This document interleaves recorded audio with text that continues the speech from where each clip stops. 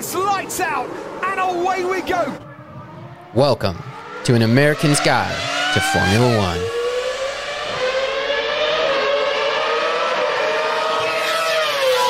Now let's start the show. Wait for the final downshift and let's start the show indeed. Sorry for the delay on getting this episode out. Had a busy week there. But we're here now. I'm joined via the phone by Papa T-Sauce, and I'm Andy Lewis, and we're here to talk about the Emilia Romagna Grand Prix of Imola. Is that like some kind of a cheese or something? Something, man. Something. It was cool. It was quite a cool race. A lot to talk about. It was one of our the first sprint weekends. We're not supposed to call it a race, but it's a race, so we're going to call it a race. Sprint race weekend. So we had qualifying on Friday, the sprint race on Saturday, and the full race on Sunday. And I found all of them quite entertaining. How about you, Dad? I did. The rain. Water is incredible. Italy in spring. How fun. I don't know. I'd sure like to experience it, though. Let's. Everybody needs to subscribe and tell their friends and get us to the point where we can start going to all the races, okay? So please and thank you. No, but seriously, thank you for listening, and thank you for all of your guys' support. Any is welcomed, but it would be cool. It really would be cool, bucket list, to do a whole season. Could you imagine? Golly. You just follow them around. That would be the dream. Would that make us F1 groupies? I'm fine with that.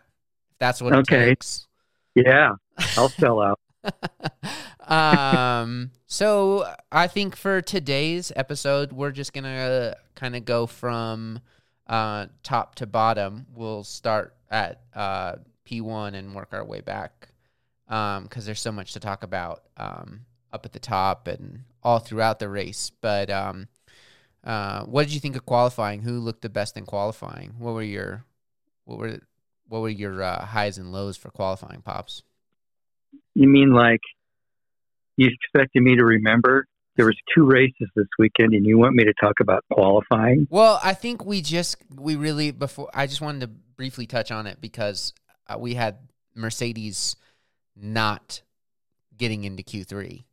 Well, I'll let you take the lead because, I am, like almost 60 years old. I mean, it's 63, not 100. Okay.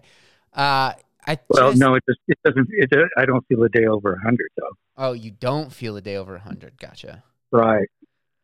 Well, I just wanted to touch on the fact that Mercedes did not get into Q3 both times. Both cars not into Q3. I know. I kind of don't want to remember. I mean, it's so pitiful. It's just really shocking, and I think this was the first weekend like anyone publicly from the team really came out and was like, it doesn't look good, guys. They're really uncertain as to why they're still having the porpoising, and not only are they still having it, but it's getting worse. Or it was worse. Maybe it's not getting worse, but it was dramatically worse at Imola.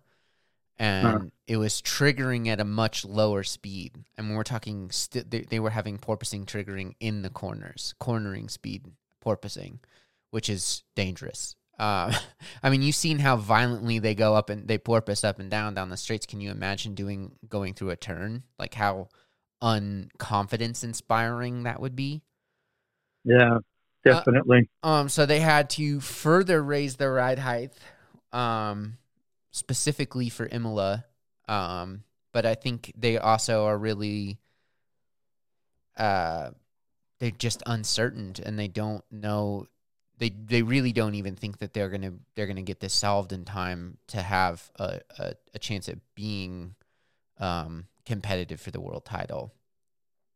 Yeah, it's so disappointing because you were really kind of sort of rooting for Lewis Hamilton to be able to have kind of this exciting last race deciding type of season that he'd get him another world championship before he really retires, I suppose. But this has just got to be so gutting, not only to the team, but to him. He just doesn't have equipment that's going to make him competitive. Well, and I think, however, how do you explain George Russell, though? Well, okay, so it was. I think a lot of that comes down to side of the track. So one of the other reasons that they didn't get into Q3 when they really should have. That's still a Q3 car. I do believe that it's still the third fastest car, even with the struggles that it's having. But they're. I'm sure you guys probably heard it. They alluded to it during the race. If you were listening to the Sky Sports commentary, Crofty, and then we're talking about how that is they're very it struggles with tire temperature, like because it's at such a high ride height that it's not generating a lot of heat through the tires because it's not pushing into the ground as much, so you're less friction. And so they actually need two laps to get their tires up to temperature, where other cars need just one. Most cars will go out, do a lap, do like a warm-up, like basically a warm-up lap, and then go for their flying lap. Mercedes needs 2 warm-up laps in order to get to their flying lap. And what happened in the end of Q2 is that they didn't get that second warm-up lap, and so that warm-up lap was their qualifying lap, and Russell just not intendingly or consciously, but because they thought they were going to get a second lap in, did 0.3 faster, and that just was enough to put him on the even side of the, or was it the odds? The even side was much drier because it's the racing line versus the odd. So there was just more water, and if you watch the start, everybody who was on that wet side of the track just struggled. They all got bogged down. And the people who were on the drier side just had more grip, a better launch.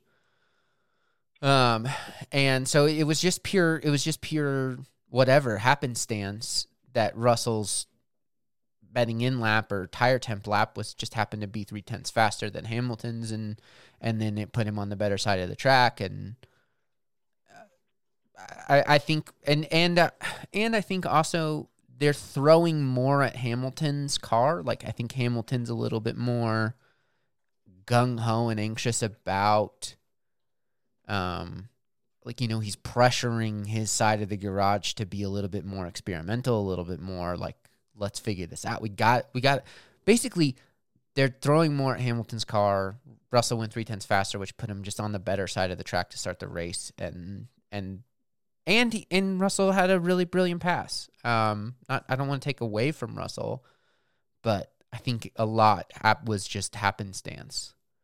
Well, but we still have the results, though, of George Russell finished 4th, and Hammy finished 13th and was lapped. Yeah, how painful. How utterly painful. I mean, did that just like, oh my goodness, when you saw that happen toward the end of the race? Well, yeah, but that's also, again, that start was so crucial. Russell went from 11th to 6th on the first lap. That's not just driver ability, that's circumstance. And then Hamilton was just unfortunately constantly stuck in a DRS train. Both him and Gasly were stuck behind the Williams. And I think it really just came, like, before there was DRS, before they enabled DRS, there was nothing to do. By the time they did enable DRS, it didn't matter because it was just a dry line, wet line. And the idea of DRS was not what it's been in the last couple of years, but it was more to give, like, they wanted to see it being an out-braking advantage. Like, you get the speed, but it's not enough to just, zoom past them and wave while you're doing it kind of thing. But basically get you alongside or in contention for a battle into the braking zone. And but when you have a dry line and a wet line, you're not going to get out of that dry line to try and outbrake the people because you're not going to do it. Slicks on wet don't stop, or they definitely don't stop as well as dry line. And so you can't send it, And I think Lewis would have, but he knew there was no real. And then what's the risk? What's the point to taking that risk to get to 12th, to get to 11th? Like I think he was just a little bit like, I'm going to be in 13th, and what the heck, who gives a shit? Because it's because it's not like he really could have done that. And with the cost cap and the fact that they're going to be spending money trying to figure out what the porpoising issue is, they can't be also rebuilding a car, Righto. So it's unfortunate, and I think that it, months and months of development tells them that this was the fastest way to build this car. So it's not like they can just scrap it, They have to, and the regulations stay steady for next year. So they have to invest. They have to figure out what's triggering the porpoising and why it's triggering it so much worse than everybody else. And they have to find a solution. And hopefully they'll find it to where they can, stay finishing third and like come up with a couple race wins later in the season, hopefully, which will then pay dividends next year. I mean, that's still the third fastest car, so like a lot of teams would be stoked to be in the position of Mercedes, not trying to figure out porpoising, but to be that fast. But it is still a long way off the mark for Mercedes. And I stand agreement. Yeah, but you did see I think there was it's starting to take a toll on the team.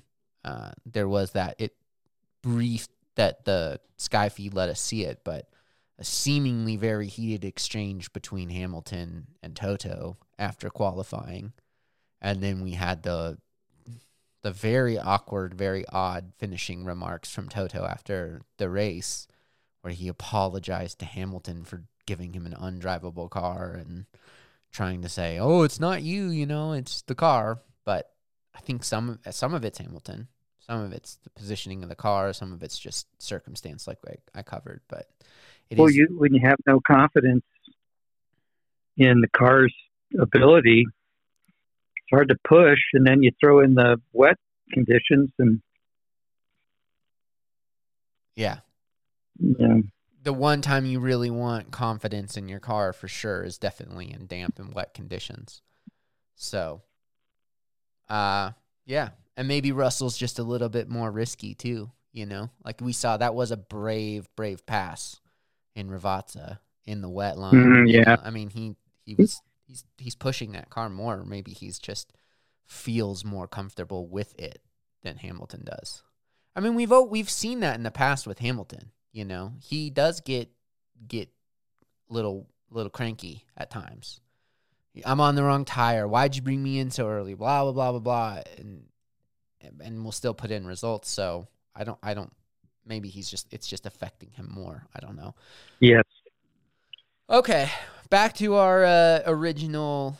Let's just start at the top. We have to talk about Max's absolutely dominant performance over the weekend.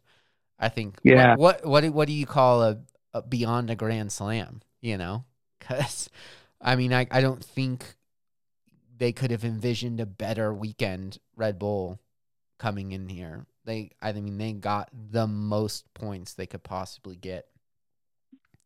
And it was quite a haul. Max points by Max. Maxed out the max points. In a maximum way.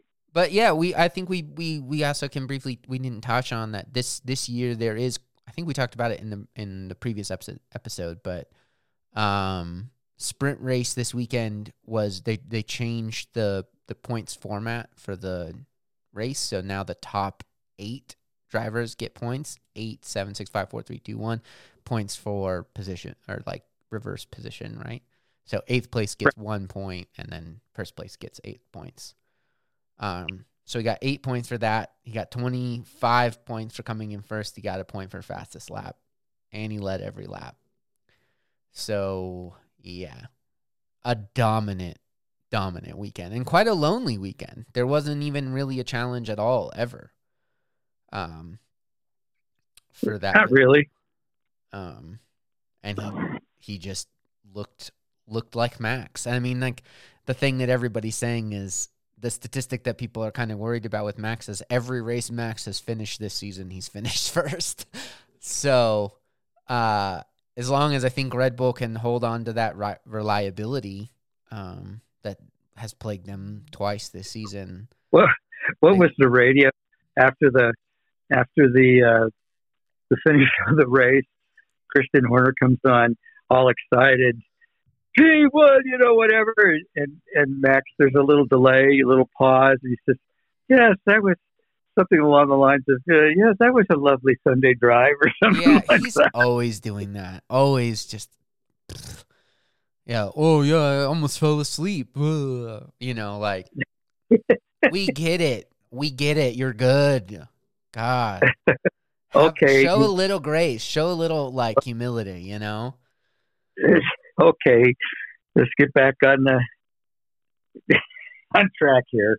Not get off that Red Bull hate train.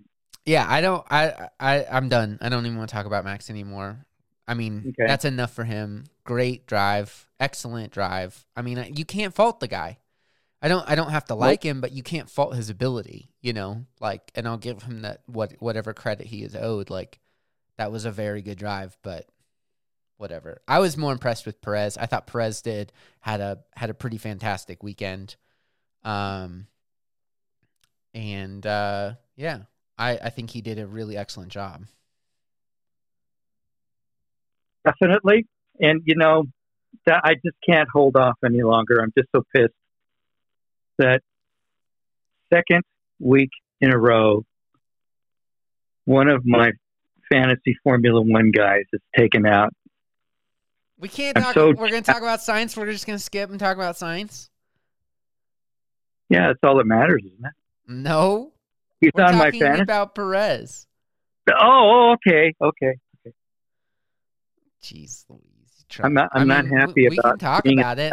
You don't have to follow our rules that I set. I mean, it bummed me out too. I have him for a five race contract. Lock in, yeah, baby. I believe in the science, man, but he just is. At least this week, it wasn't his fault. Yep. I mean, a really poor qualifying result for him. And then he fought all the way back during the sprint race that it drove excellently. And then, 30 seconds into the race, gets taken out by an understeering Daniel Ricciardo McLaren and beached in the gravel, and that's done. That's race done right there. Mm-hmm. It's just, I mean, what do we gotta say? What more is there to say about that? Well, Ricciardo did finish 18th, so it was worth it. I guess. I mean, it's weird. It's weird because he was riding high. I mean, he had just signed a new 2-year deal with Ferrari, feeling awesome. They're going into ostensibly one of their home races here in Italy and going to put on a big show. And then, yeah, certainly you can't be unlucky in 2 consecutive races, right? I mean, well,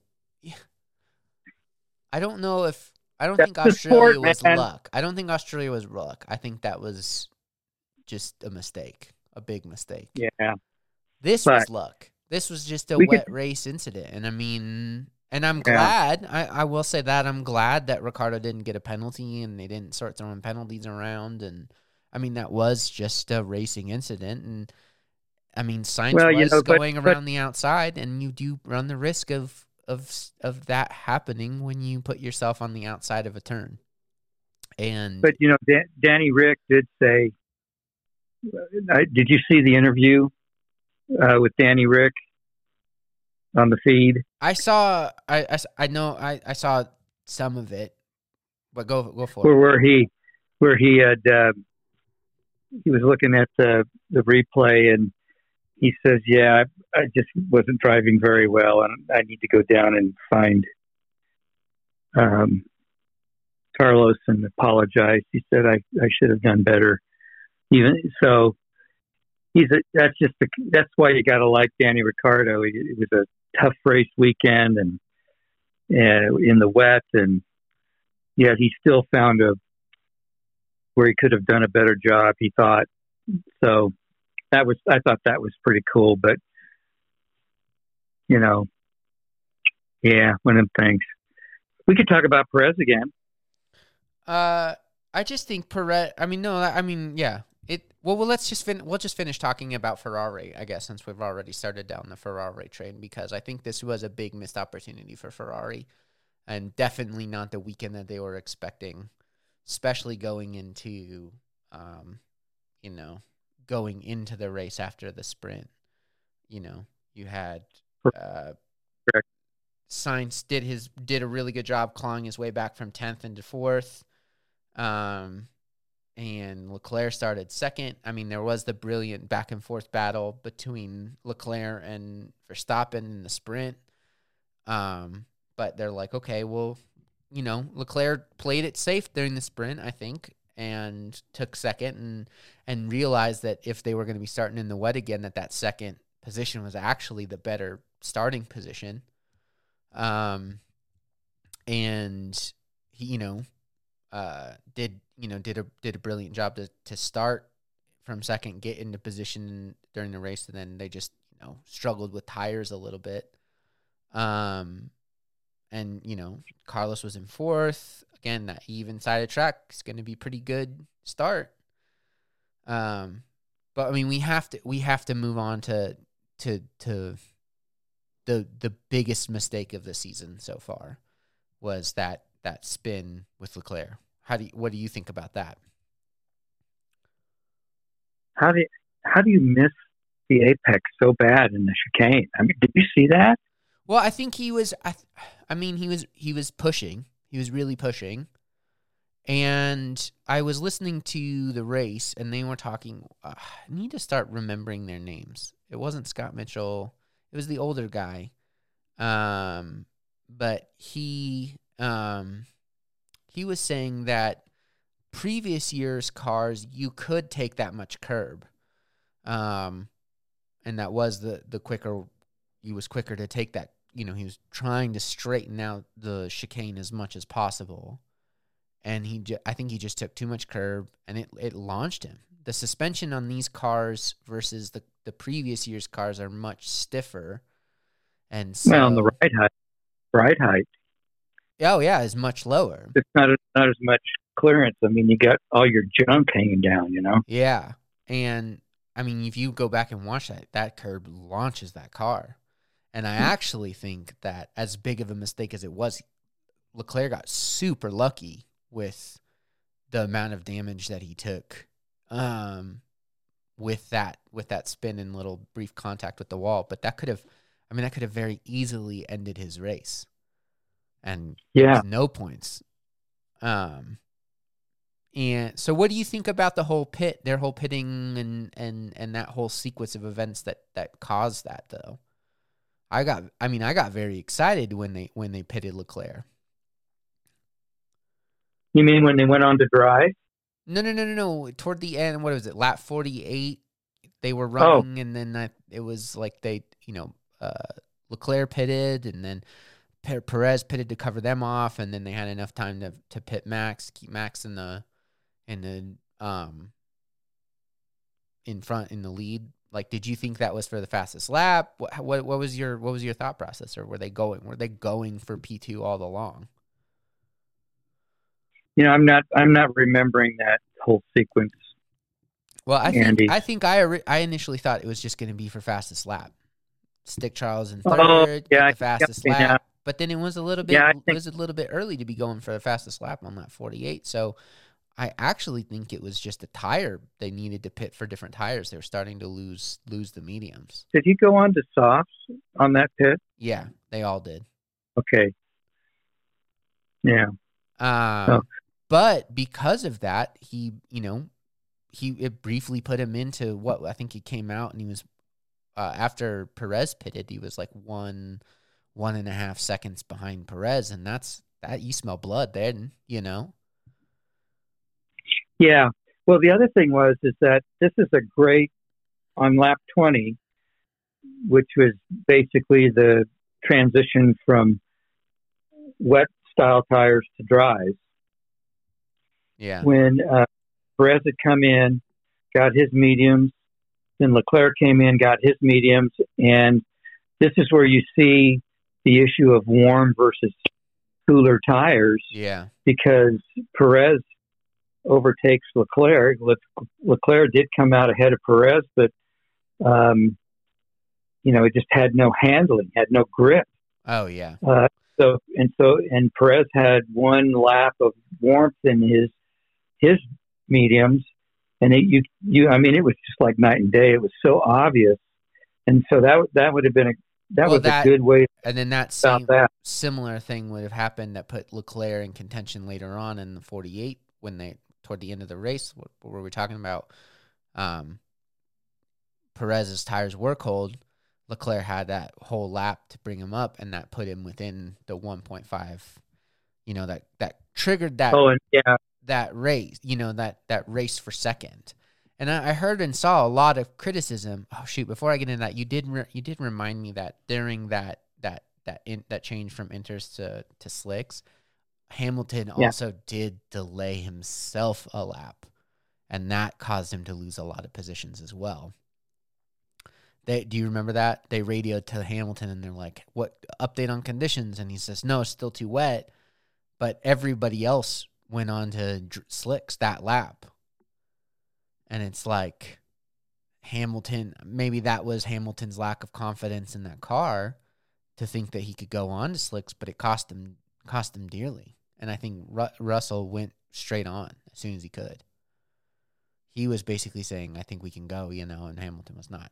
But you just caused me to remember that because you were right. But back to the Leclerc Perez battle for second. A lot of people were saying, what is he doing? That's a huge mistake to be pushing that hard. And just settle for the third, just take it home, bring it home from third. And I just don't think it's that easy. I think when you're stuck in third, I mean, they're racing drivers, man. If you're within a second, if you can just push a little bit and get that DRS. I mean, I understand the playing it safe, but I also understand the inherent nature of being a racing driver. And but it was a mistake. It was the biggest mistake Leclerc's made this season, and I think but with 10 left race. Sorry, I think you broke up right there, Dad. What? Repeat Did that. you have? What? We're having a little bit of difficulty hearing you. Why don't you repeat your point? Hopefully you can hear you better. Yeah, you're totally breaking up, Brady. Can you hear me now? Yes, I can. Okay, we can hear you too. Great podcast. What were you saying? Oh, it's that when Leclerc spun, that was lap 53. So there's 10 laps left in the race. Yeah.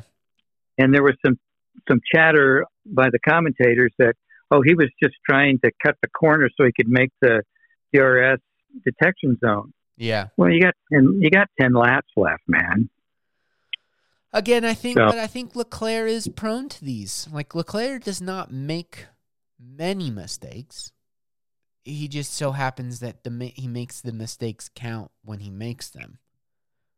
And I think it's that he is such a on the limits driver that I heard somebody else say this. I can't remember, but they said that it's like his 100% is actually 105%, and he doesn't realize it. Like, you look at the mistake last year that cost him Monaco, putting in the wall in Monaco.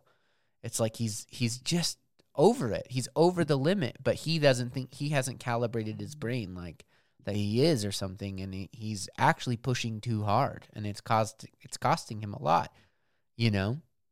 I mean, a lot of drivers with his tenure in F1, I mean, there's a learning curve. So he's still in that probably, and like you said, he's just got to recalibrate his brain to. I think it's just his all-out natural raw ability and pace is so good. Yeah, like it just is that like he's got that same thing that causes this the recalibration that we're talking about is the thing that makes him so fast too, though, and it's finding the balance between that absolute fearless 105% raw ability to put a car around a track and then learning how to back it off just enough, but without backing it off too much. Like I think Hamilton did this race, like what we were talking about. He didn't go on to slicks when he could have and should have, cost him. Mm-hmm. He didn't come in Australia when he should have or could have. I feel like he's lacking some of that guttural send it nature, that I think is costing. And I mean, in the long run, he got lucky. Leclerc got lucky. It lost him 7 points. And he's lucky enough that he's leading enough that he can afford a 7-point loss right now. But as we saw last year, it can come down to dead even. It can come down to no points, 1 point, Half a point. If we remember? Yeah, hopefully we don't get a BS half a point thing. But again. I must interject here. He says, that whole our discussion about Leclerc and resetting his brain and everything, and it just reminded me of a song. Yeah. Yeah. Kenny Rogers song. You got to know when to hold them, man. And you got to know when to fold them. Yeah. Was that pretty cool or what? The only thing that would have made it better is if you would have let me sing that part. But you can. I think our fans would love to hear you sing again. You do. Yeah. Maybe later. Maybe later. Okay. Now just to make it even more random than ever, I'll just kind of blurt in when it totally means nothing. Okay, sounds great. That's how I roll. But that's how I roll. Getting back to Leclerc, that's how I like my racing drivers. I want to see them sending it. I want to see them. I want to see Leclerc going for it, not holding back and just taking the points. I think most people want to see that. And boy, that's why we watch it. That's why we watch it. Yeah. I think it was a mistake, and he's going to take that L, and he apologized, and he's going to move on and grow. Nobody goes to a hockey game wanting to watch the hockey. They want to see everybody pounding each other with their fists. Hell yeah. Yeah, man. I mean, I just was recall when I heard everybody saying like we should have just taken the points. You should have just played it safe. You should have just stayed in third. I just kept hearing that Senna quote. If you see a gap and you don't go for it, you cease being a racing driver. If you see an opportunity to be in third and be in second and you don't go for second, you're not a racing driver anymore. That's beauty. Huh? That's beautiful. That's how I feel. And I think it caused an awesome end of the race, which was otherwise going to be pretty straightforward. And, and it gave Norris a podium. So let's move on to Norris. It tightens things up. I mean, You see how you see how I brought it in? There's nothing like transition. There's nothing like coming down to the end of the season and they're tied. 1 point because of that, or he wins by 1 point because of that. I mean, we'll see what happens in a couple of months here, but how about that? Norris P3, first podium of the season, definitely looking like And I mean, they had a bigger chance. I think McLaren's pace is looking a lot better. Our Yeah. warnings in from Australia saying don't think that McLaren's got this figured out. Well, shows what we know. Seems like they've kind of got it figured out. That they've Right. really been putting in the work, and doing well and making strides there. Yeah, and that kind of brings me to another subject.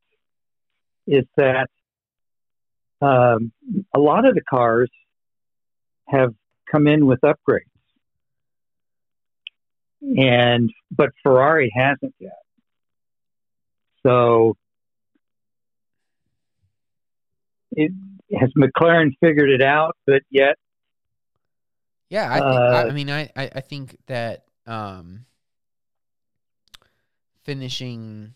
Let's see, where did they qualify? I'm sorry, I'm pulling this up here.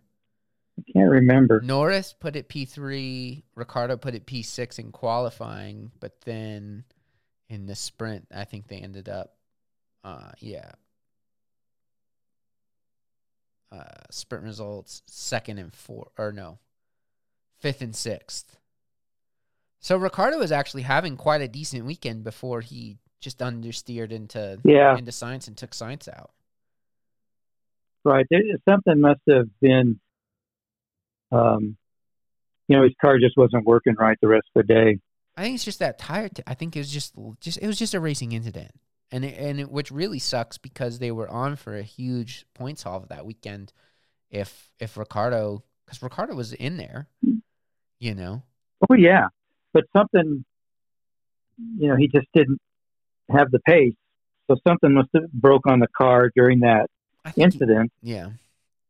And he just didn't have the pace. Well, no, he was down, and then so they pitted him, and then it was just. I think it was just result. It was just circumstance, and plus, you got to think he's in his head after an incident like that. And I think it was somewhat of the same mentality of Hamilton. You get stuck in some of those DRS trains, or you get stuck behind a slower car, and what's worth sending it up the inside on a wet line or something to just get into 11th place or 12th place, Yeah, right. You think that if he had his original pace that he showed earlier in the weekend, it just didn't happen in the Grand Prix race. So, and I think even if he's running, he finished dead last, but it's still data, still data for the team. So, well, speaking of stuff where crashes affect the aero and whatever of the car, did you see that picture of Alonso's right side pod when he came in? What was the first thought when you got to look inside that pod? Is how low it sits. That was my first thought.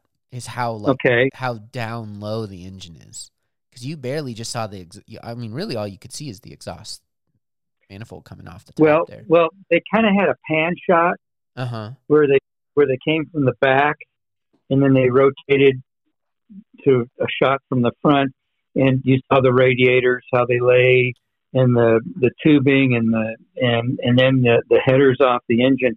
My original thought, God, that's like artful sculpture. Yeah, it's. And you think of how tightly packaged that is, and how it has to be so down low too. That's why I want to see the Mercedes, because they have no side pod. So think of how tightly compacted that is. Yeah, it does. I remember it said, "Oh, that looks like there's a lot of room in there." So it must be all about the aero, but then you got to see. Well, I think what they also have, there's that side impact structure thing that they put on this year as well. So that has to be in a certain position. They can't, So that I think that just creates some aerodynamic challenges of getting around some of those safety side pod structural features too. But hey, what about? Can we switch gears back to the sprint race? Sure, Harry Carey. Hey, What? if the moon was made of cheese, would you eat it? What? I was trying to think of that Will Hey. Ferrell, Harry Carey. Hey, What would you like to talk about the sprint race, Mister ADD man? the lap before the last lap, Uh-huh. lap 20 of the 21 laps, Yeah. where Verstappen passed Leclerc. Yeah. That's why we watched the show. Yeah, it was it was not what I wanted to see, but it was nice to see. If you get I don't know. if you catch my I guess drift. I wanted to see if I could bait you into going off on Cyborg Boy. Yeah, I just want to talk about Norris on the podium and how shocked they were that they were on the podium, because that's what we're talking Yeah. about. But side pod, cover boy, and sprint race, Harry Carey over here, it's derailing the whole pod. Hot man. No, I think it was a great result for Norris. He was surprised, and I think it was a lot of tire strategy. There was a lot of communications between his engineer and him, and saying like, you need to make these tires last. Don't fight. Look, because there was a chance when some of the pitting rotations happened, and he came out and he was actually ahead of Leclerc. Not like he was going to stay ahead of Leclerc anyways, but they're like, do not fight Leclerc. Let him go. Like, this is not our strategy. Our strategy is tires. And they hung on to the tires, and he did what he needed to do and gave him a podium out of the end. Yeah. So, Yeah. It just gave us longer to look at that cool color car. it's cool. Still wish it didn't have the blue. I just wish it was. Well, I'm just talking about the hubcaps, baby. Some of the best marketing of all time, for sure, right there. I digress again. Hey! It's the hey! How about Georgie Russell? George. I think we talked about Georgie enough. I think he's doing really well. Yes, sir. So somebody I really want to talk about, I'm anxious to talk about, and was my double points star driver on my grid rival team, Mr. Valtteri Bottas. Me too. What an awesome result. What an awesome season Bottas is having, actually. P4, DNF, and then P5, P6, or P6, P5. Like, he's only 4 points behind Hamilton in the constructor's title. He's the closest he's been to Hamilton ever. Yeah. No, most definitely. And then, how do you? I always screw up the Chinese driver's name, but Zhou.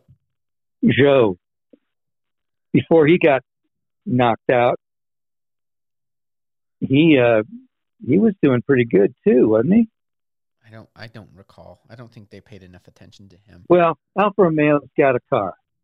They do. I mean, no doubt about it. I think honestly, Zhou is doing. He's having a remarkable rookie season. I mean, compare his results to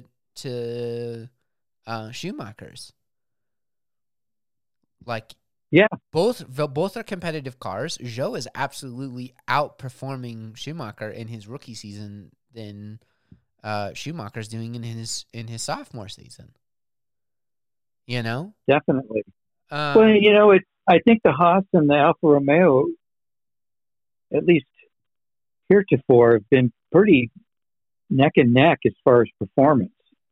I think the Alfa Romeo has a little bit more to offer. Agreed. I think it comes down to balance and setup.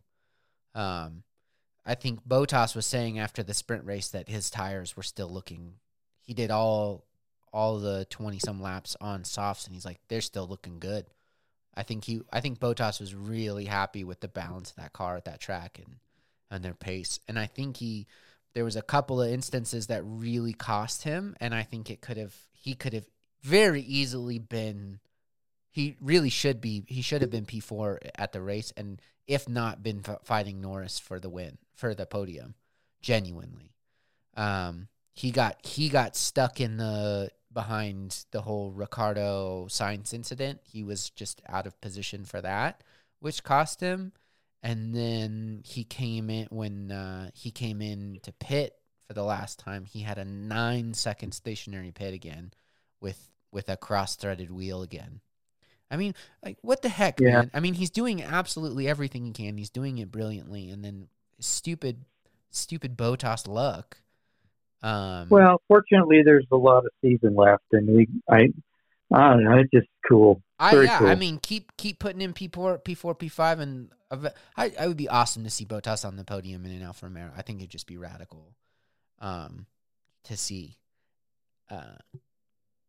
The other thing I did want to mention that we didn't mention that is worth mentioning, that is also another standout thing about Russell's performance this weekend, was that when he came into pit from the inters to the slicks, they did try and add downforce to his front wing, and something failed, and there was that radio that said, "We were unable to add the downforce to your front of your car." Yeah, I remember that now you mentioned it. You bet. And so you also have to think that he was, for all of that slick weather he was running, he was missing front and downforce, so he was understeery as heck, I bet. I mean, even somebody who would really know, they had Rosberg on as one of the commentators this weekend, and he was just like, that's going to be difficult. He was missing quite a bit of front end downforce for the whole race. So yeah, but I still the majority of it. I really would have liked to see, and I think Bottas. I think even just given another lap or two, Bottas would have caught him. But give Bottas 9 seconds or 5 seconds, he for sure should have. He should have. Let's see, Bottas. Well, yeah, he was on. He was less than a. Yeah, he finished less than a second behind Russell. Oh yeah. Yeah, he was in the DRS at the end of the race. Yeah, so. he was just getting DRS, just a lap too late. But yeah, all in all, just a really great performance from him. Yeah, it was awesome. Leclerc we talked about in enough detail. P7 Yuki Tsunoda. What another awesome race for Tsunoda. I tell you, there's something about a Yuki. He's really looking strong, and I mean, this is the second race in a row that he's outperformed Gasly. Gasly didn't finish. He finished 12th, just ahead of Hamilton, and still behind Albon. But not a lot to talk. Oh, there. I was about to say not a lot to talk about, but there was an absolute legendary. Did you see at the start of the race that there was a point where Yuki had all 4 tires off the track in the grass? And he's just stuck it. Yeah, it's just buried it and still have made it work. Like flying saucer. Just that they talk. I remember all that talk about him when he was first coming in, that he just doesn't have like a what's the brain? What's the fear part of the brain? What is it? Is it I don't know. Someone out there's knowing. Comment. I think it involves the scrotum. Okay. There's that. Yes.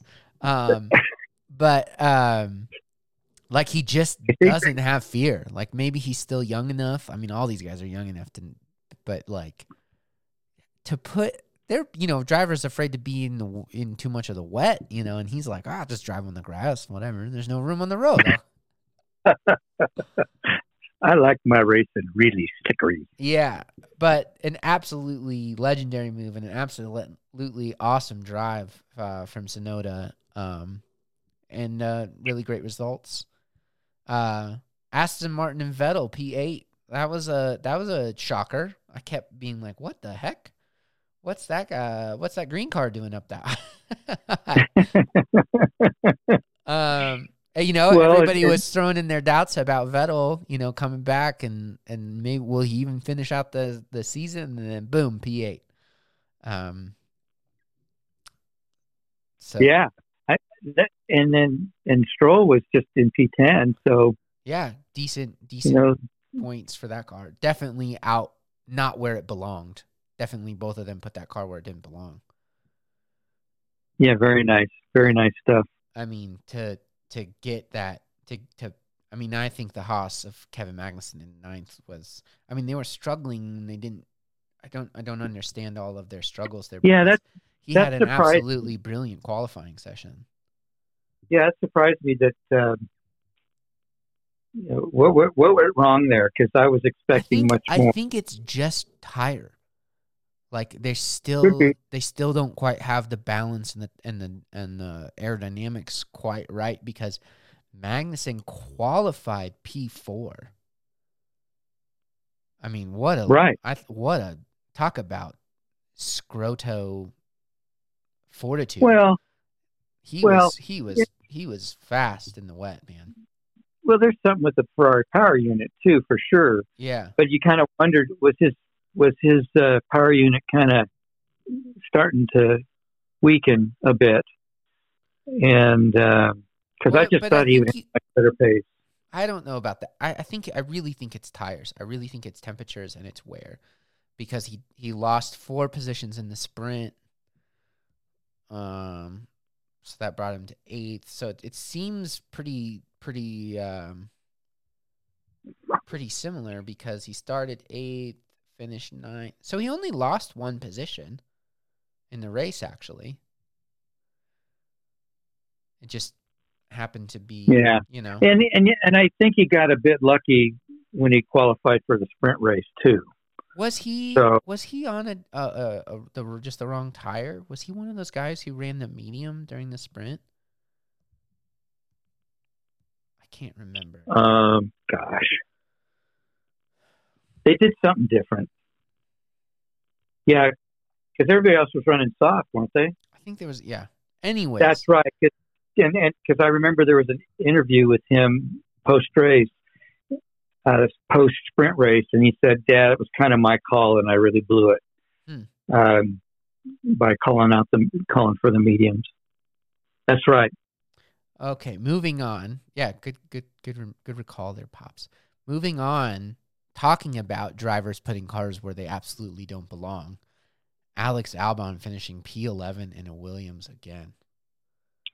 Yeah. I mean, what up with that? I mean, wow. Where was Latifi? Latifi P16. I think Williams was really worried about missing Georgie Boy quite a bit, and I think Albon's kind of absolved them of their worries. He's doing absolutely excellent. Definitely in a very cool looking car. Still, I think still one of the best looking cars for sure. Yeah. But the one thing about Albon, and it's not on him, it was on his crew, that unsafe release. Because didn't he get a 5-second penalty? Wasn't that Ocon? I thought that was Ocon. You're right. Yeah, you're right. You're right. My bad. Yeah. For nearly running into Hamilton. I think there was something also about that he had to move around one of the other team's cables or something, which exaggerated the look of the cutoff too. Yeah. But he called. Perhaps it was. I think it was all called really correctly. I mean, he took a minor penalty and deserved it, and it was just one of those things. It could have been a lot worse, but it wasn't, and it was fine. But Albon really, held up Gasly, held up Hamilton. I mean, honestly, it was kind of a bummer, but it was also some good racing. I think they showed way too much of it, but it was. Yeah. Hamilton but he the coverage. Showed some good driving. Really good. Showed good driving. Really good defensive driving. I mean, held them up. Another thing with Williams. Have you heard the scuttlebutt? What? The Latifi scuttlebutt there. What? Latifi for Williams. What about it? Well, they were talking about at the end of the season they were probably going to turn to Oscar Piastri. Oh yeah. But now the talk is it may happen sooner. We may be seeing Oscar Piastri in a Williams yet this season.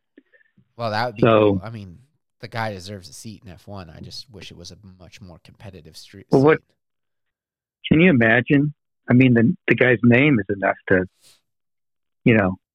Well, the he fact that should be on the podium just because of his cool name. I mean, the fact that in his racing career that he's finished first in every major category he's raced the first year. I mean, he's got some talent. In F2, you mean? In yeah, all of them. Yeah. So I thought I heard something about him potentially, maybe even if Ricardo can't get it together. Because I hadn't heard about that though. So the drama of Formula One.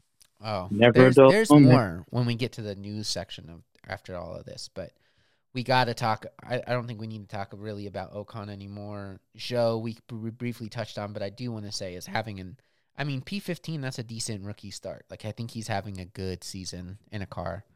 I think he's outperforming a lot of people's expectations. Well, yeah, can you imagine a rookie and getting that draw, having an Alfa Romeo? I mean, their cars are good. Yeah, I'd like to see him. I think very often where you get guys breaking into Formula One and they're in a pretty upper tier car. Yeah, so he's set up to do great if the season plays out for him better. I think yes, 100%. And then the last person that we really need to talk about is old Mick Schumacher, and just what a disappointing season he's having now. And yeah, he's really, like I said in the earlier episodes, he's got to figure this out. He's got to get together. He's going to be in jeopardy of losing that seat. I mean, there's only so far Daddy's name can carry you, man. You got to have some ability. Yeah. Well, I had heard that he's sort of a real calculating sort of guy. Where he kind of sits back and takes it all in and then makes steps forward, and then kind of plateaus again. And that's not the driver that I saw in this race. I mean, how many times did he spin that car? Yeah. But I mean, you cannot, it sounds like he's really just getting in a funk and he needs to get out of it. But you cannot have one of your cars finishing consistently in the points, consistently qualifying in the top 10, consistently, being up there mixing it up, and then have your other guy in second to last place. Yeah, that's true. That's true. So both. You kind of wonder what distractions in his life are going on now or something.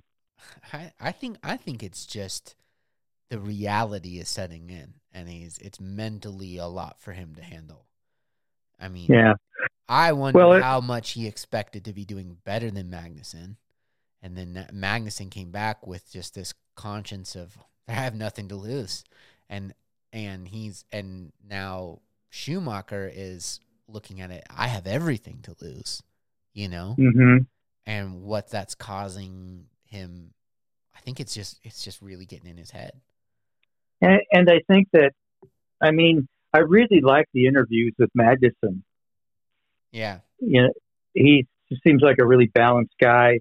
And that was part of having him come aboard, is that they thought he could kind of help mentor Mick along a bit. And he seems to have the personality of that, he doesn't seem like one of those, well, I'm the number one driver for the team, and stay out of my way kind of thing. He doesn't seem like that kind of a person, and he's just, I don't know. I really enjoy his interviews, and I think that Schumacher has somebody to kind of look to. I think there was an interview with Mick saying that Kevin has been a real good addition to the team, because he feels like he's sort of taken under wing. So I hope as the season progresses, he does well. However, he just may not. Mick is not the same as Michael. No, but so Michael had some rough early seasons too before he. Oh yeah, it wasn't a slam dunk for him either. So yeah. And Schumacher had a tendency also to to get inside his head, and get a little crashy and a little spinny as well. Yeah, distraction stuff. So wow. Yeah. Yeah, the other thing I wanted to touch on is that there was some F1 news that came out recently too, more about the potential of Audi and Porsche joining the grid under the VW entering into the motorsport Formula One. The big news, I think that's quite interesting, is that there is some scuttlebutt that Lawrence might be looking to sell Aston Martin. Yeah. That his big lofty goals of being this championship competing team really isn't turning out the way he planned, and it's definitely a seller's market right now for selling a team. I know Sauber Ralph Romero is one of the teams that's also been looked at. McLaren is one of the teams that's been looked at, and now Aston Martin has been added. Break it. I'm gonna hurt following. Oh, I said Aston Martin's now joining the short list of teams that Audi potentially might be wanting to buy, to get into the sport. You broke up during all that, Andrew. Okay, well, hopefully I didn't break up. I don't think I broke up to the audience, but I'm sorry. Okay, good. Well, then I'll just kind of jump in here. Well, yeah. Could this be a situation where Andretti Racing makes its breakthrough? Well, I know that they wanted to, but I know that they were in talks seriously with McLaren, but I think someone else was saying that McLaren road cars are having a real hard time right now. And I think the deal might be that if you want the racing team, you got to take the road division as well. And I don't know how many, who's really set up. Audi would probably be much more set up to do something like that, but that doesn't make a lot of sense for them as a brand. But it's just interesting, the interviews with Lawrence about how invested he is in the team, and then to now hear rumors that he's selling it is really just highlighting that he's, at the end of the day, he's a businessman and has lost a ton of money. Yeah. Well, he did buy a team that was performing really quite well. The Force India team several years ago was really doing well. And maybe under better leadership, they might be able to do well again. I don't know. I think there's something, maybe that's a little bit, there's something to, well, if I throw enough money at this, it'll fix itself. And I don't know if that's always the case. Yeah, that's a good point you bring up. And I mean, because Force India had that scrappy nature of punching above its weight class. And then I feel like maybe that was unsettled by the money aspect, that now we can, and maybe that just they weren't as hungry, or I don't know, but it definitely has not gone the way that they had that I initially had thought it was going to go. Yeah. Well, sometimes the thing that you think will fix, the little tidbit that needs to get fixed before you really break through, can sometimes become the distraction. So that may have taken away from it. And then, but you just think, if Andretti Racing could come in, there's another junior driver who's an American, and I can't remember his name. Leafletter or Linkletter or something like that. Can you imagine if get an American driver with an American team? We're now having, we'd have Miami up next. Yeah. Austin's just down the road a little bit. Not down, it's in geography, but just in schedule. And, maybe we're going to see a real breakthrough in involvement in America into Formula One. Well, no doubt about it. I mean, we have 3 U.S. Grand Prix next year. We have we got Vegas. Yeah, Vegas. But let's just. Well, that's another option. Yeah, we're getting here long in the time, so I just wanted to drop that little bit of information. We'll update you as we get more information on potentially Andretti, but definitely Porsche and Audi looking very, very convincing for coming into the sport. But let's just update standings as they look now. Leclerc is still comfortably in the lead with 86 points. Verstappen definitely made up some serious ground. 59 points. Perez, 54 points, just right there, right behind Verstappen. Really having an awesome season.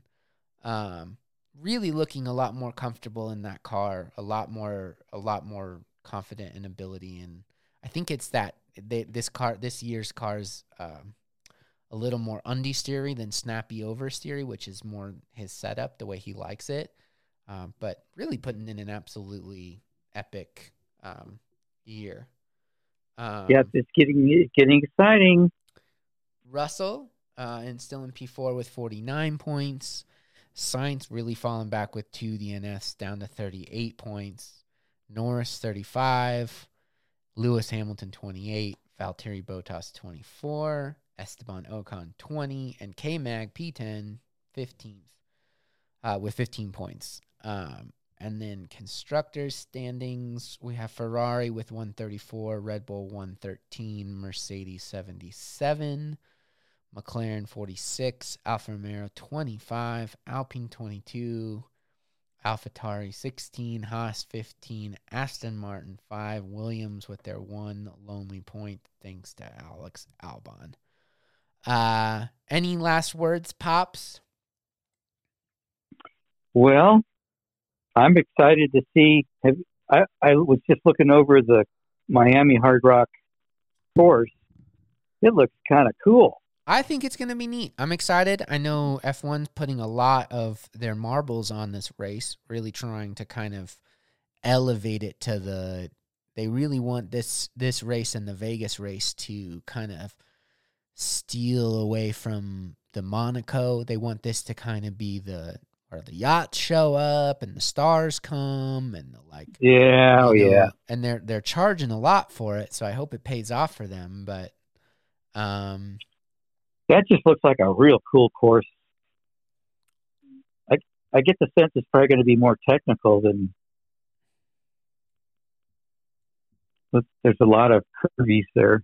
I'm excited for it. I'm excited for this season. I think we're back into a really interesting fight for the front. A lot of good storylines to follow. And I hope you guys stay tuned here for us to talk about it. So I just want to take this opportunity again to say thank you for listening.